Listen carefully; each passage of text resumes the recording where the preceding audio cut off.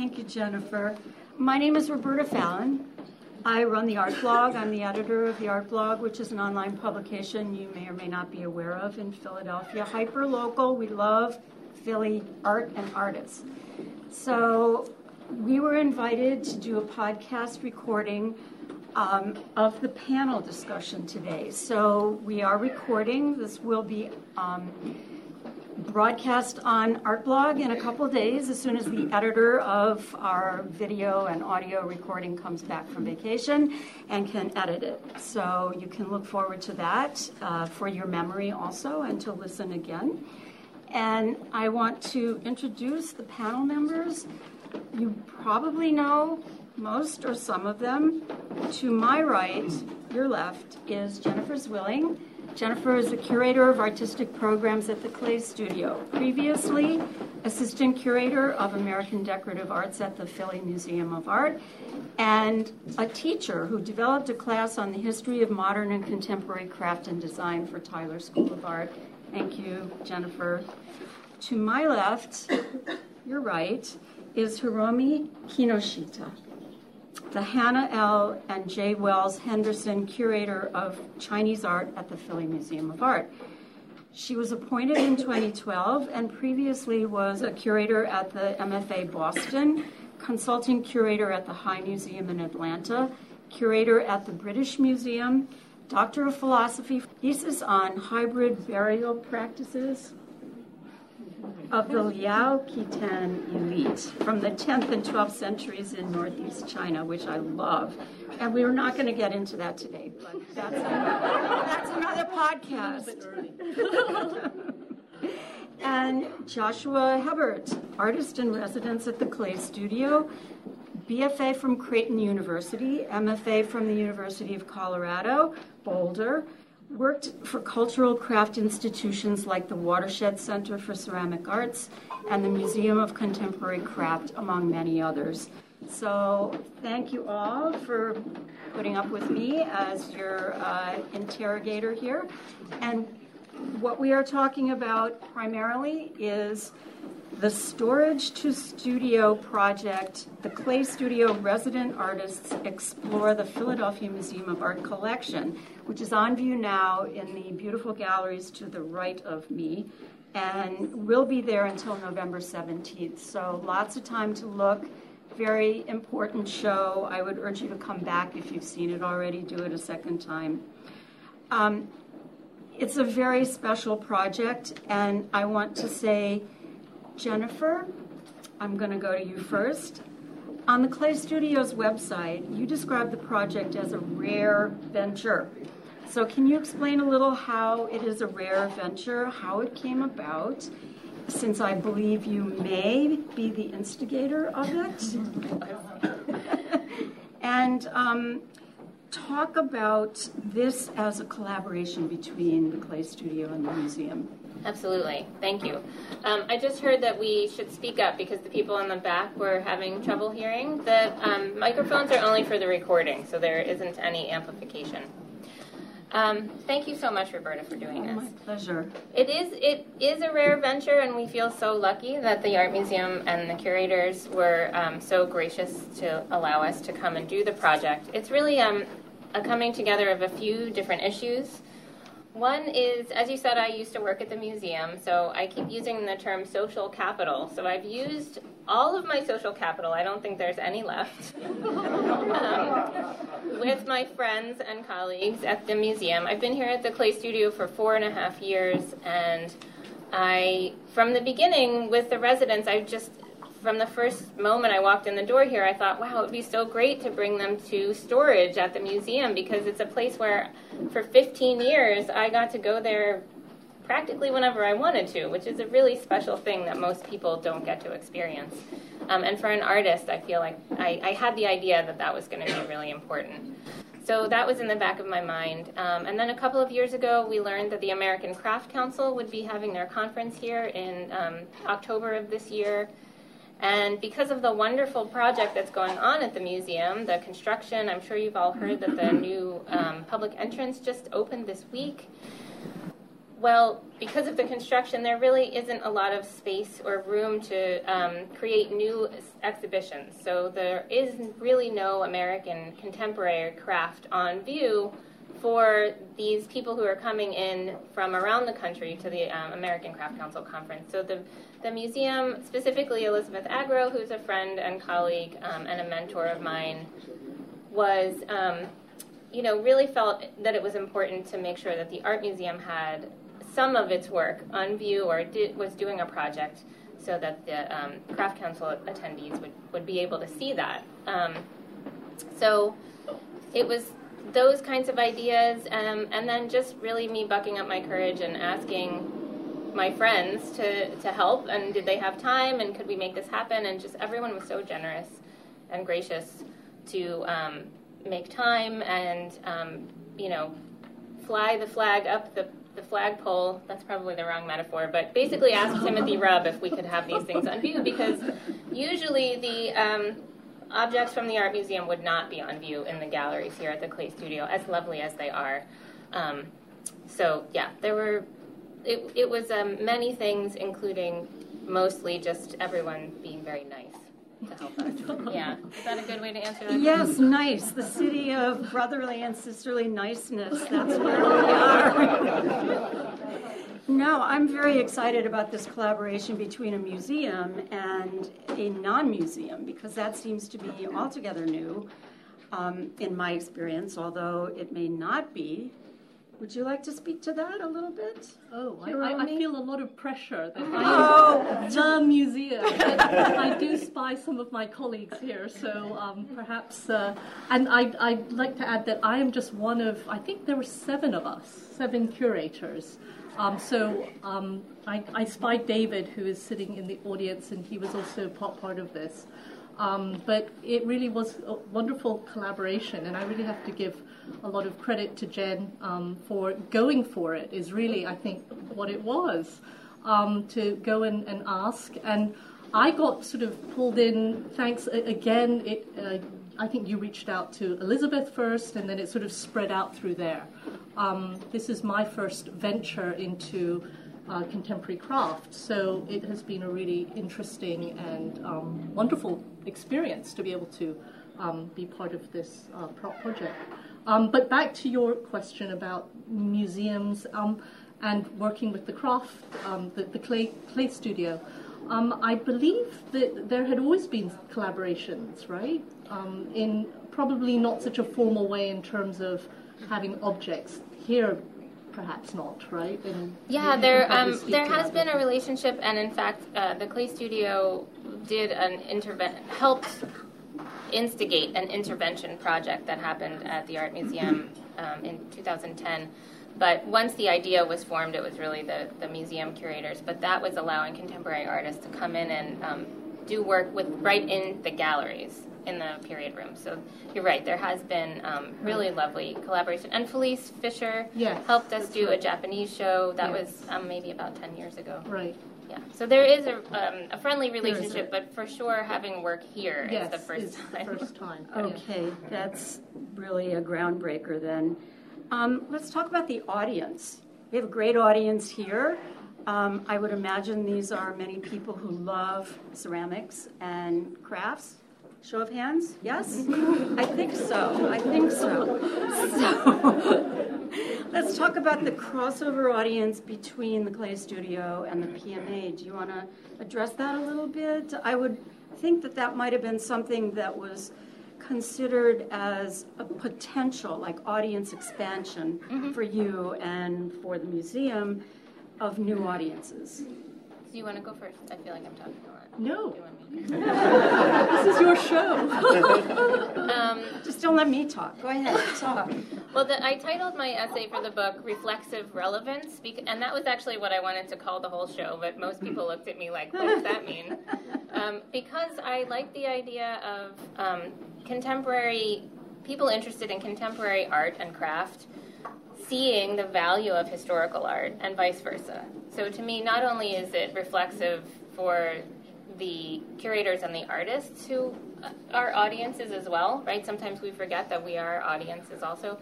but just that someone who might normally go and look at a beautiful Chinese garden seat and the art museum might now be able to appreciate contemporary art, whereas they might have looked at Yaram Lee's piece out of that context without the Chinese garden seat next to it and thought, I don't understand this, I can't relate to it. But once they see that the artist is looking at the historical art and that's something that they love, maybe they can start to see that crossover, and then vice versa. I think a lot of maybe people interested in contemporary art don't take the time to look back at the historical art and kind of remember what is so important about continuing that interest. And here in Philadelphia, we often say we're sort of the fabric of our city is historical art that continues to inspire contemporary artists. And that's why I think it's really special that we're doing it here. You said it's a city of brotherly love, but it's a city that's been imbued with craft since long before the 18th century, but at least the Europeans were doing it in the 18th century and beyond. Yeah, I do love that point that they're together.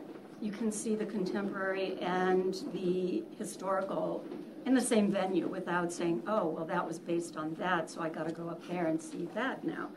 So it's a lovely mixing together of the pieces. And then to see how they differ, the contemporary from how the artist got inspired not to just copy it, but to take it somewhere else. I think that's pretty interesting. Yeah. Hiromi, can you talk about your participation in the project? It seems like you worked with artists pretty deeply when you were in storage. Everybody knows that the resident artists went to storage at the Philly Museum of Art. Is that right? Yeah. With curators, 7 curators, and there were 14 artists, and Jennifer. And how did that work exactly? It was actually a logistical feat that we could actually find a time because 7 curators, 3 separate departments, 3 separate or even more probably storage facilities, which are within the vast PMA, just getting people to and from. The artists were asked to choose things from our database beforehand. So that was helpful because then we could find it, think about it, source it, do a bit of research. In my case, for objects that I hadn't really looked at that carefully either. So it was a good exercise for me as well. And then we invited them into storage. And for instance, in my department, I'm part of the East Asian department, and there were 3 of us. Felice, who's the Japanese curator, Gunsu, who's the Korean curator, and then myself, who are the Chinese curator. And then we showed our certain pieces to the artists who were interested in them. And it was just really fascinating to see their reaction. It makes you sort of surprised how you have your own preconceptions and ideas of how something looks, and it looks so ordinary. And I was just really interested in seeing and hearing why the artist chose these objects, because from my understanding, I've studied these objects for so long, and you put value on certain things because of their historical importance or other reasons, whereas I think from the artist's point of view, a lot of it could just be really about visual or something personal, something that they've longed to handle or see for all these years. So it was just really interesting and wonderful just to get that personal side of it and how they reacted to it. They were so excited. Oh my goodness! Finally, I've dreamed of seeing this type of wear, or even just the surprise of, oh, I didn't think it was so small, which actually happens to a lot of us, I think, when you see something in a picture and then you actually see the real object. It's either much bigger than you imagined or it's much smaller or, that. So, yeah, it was just fun. It was fun. Yeah. Were there any particular anecdotes about someone who found something that was just a surprise, and it was a surprise to you too, or it wasn't a surprise, or anything that stands out? Any eureka moment by any artist? Well, Nathan, his enthusiasm for the Schuller pottery was just very moving, because he really was saying, oh, you know, I traveled to the east, and I really wanted to work with this sort of material, and his enthusiasm about the firing process and everything. It was just wonderful because, you know, I deal with traditional art. My thesis was on 10th century tomb burials. So to actually have interaction with real living artists is actually also very novel for me. Would you do it again? Yes, definitely. Great.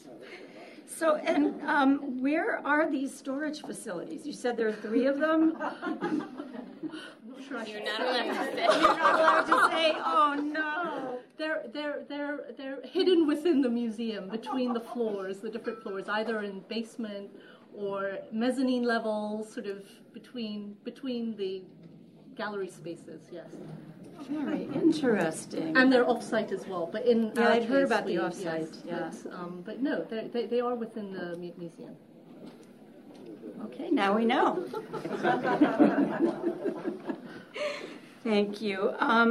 So I guess we've sort of dipped into this, but the project seems to be at its base about discovery, right? You're going into storage, you're looking for things. I mean, you looked online first and you've selected a few things, but it's about the discovery that you have when maybe you select something online and then you see something in storage that's different, that strikes you. Or can you talk a little bit about the discovery? Maybe, I guess you mentioned your excitement at Nathan's discovery of the pieces. Was there something else you want to say about your discoveries? Working with living artists, for example? It's sort of, maybe not a discovery, but to Jennifer's point about doing this whole exhibition, is the idea that, you know, traditional and contemporary today can still, you know, has this dialogue going on, which is great. That's something I think that curators were thinking more about now as well. And for my collection, the Chinese collection, it's a very traditional collection. And so having traditional works come here and be shown with contemporary pieces and to be able to have this dialogue is a discovery in itself, yeah. Was there anything surprising to you made from things in your collection, your particular East Asian collection? 2 pieces, yes, with the that jade box, which is, yes, quite fabulous. Again, surprise, because to me, you know, jade is such a classical Chinese material, and then to translate that into something that's more ceramic, and then, yeah, it was just, it was fun that the idea of ablutions was so striking, you know, whereas for me, it was really about the form and the value of jade itself. So again, just being able to make the comparisons and the cultural differences is also really interesting. And then seeing how the garden seat was transformed into something quite wonderful with the glazes. Gosh, that very, yes, amazing glaze was beautiful. Yeah. I agree with all that. Run in and see these works. They're amazing. Joshua, let's talk about your participation in the project. You are a resident artist, and you were one of the 14 that went into storage and looked online. So you selected a 20th century memory jug made by an unknown American artist, and it's tiny. I had an aha moment when I saw how small it was after seeing a photo of it, and I thought it was large. It's really quite small. Talk about this object. Did you find it in your database search online? Did you find it when you were in storage? Talk about that a little. Yeah, so I hadn't ever, and I think most people haven't heard of the memory jar. They're jars that are just like it looks like they rolled around in my great-grandmother's junk drawer. They're like just all of these random things put on it, like seashells and mirrors. And the one piece online that really struck me was this jar that had all of this amalgamation of things, and then it had like two like little doorknobs for the handles, and I thought that transformation of this everyday item onto this everyday item just like transformed the way these objects performed as a thing. So I didn't know if that's really what I wanted to deal with for the piece, for the show, but I was actually kind of not expecting to really want to work with that object for some reason. It seemed like maybe just like a little too kitschy. But then when I saw that one, there was another one, the one that was loaned, that was in the space, and it just like, it's just a very powerful piece. So the memory jugs were thought to be gravestones for unmarked graves in poor rural communities in the South. And so just as something about the power of like taking all of these trinkets from someone's life and putting them on this jug and having that jug be like the commemorative object of their lives. I just thought that there was something so beautiful about it. And then the piece in the show, it feels really violent. It has a lot of like sharp edges, and it's like trying to navigate how to pick that up was like a really funny moment, interesting experience. Trying not to break off like one of the chicken wing bones on it. And so it actually immediately reminded me of Nkosi Nkondai, which are spiritual objects that are hammered into in the Congo.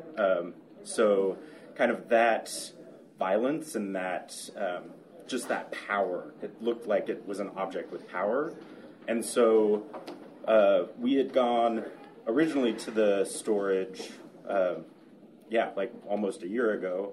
So the Dr. Christine Blasey Ford had just testified for Brett Kavanaugh's Supreme Court appointment. And so in her testimony, she said, indelible in the memory is the hippocampus, or indelible in the hippocampus is the laughter of Kavanaugh and the other one. And so that moment culturally, I think, was very heavy collectively, and I think a lot of people, it was very present in me and in my mind, and it was weighing a lot on me. And so then going and seeing this jug that was all about memory, and also had this like violence in it, it just clicked, and I got back into my studio and I made the first piece before I even knew that I was allowed to take that object. So I like knew right away that that's what I wanted to take. And Jennifer was like, well, like, what's your option two?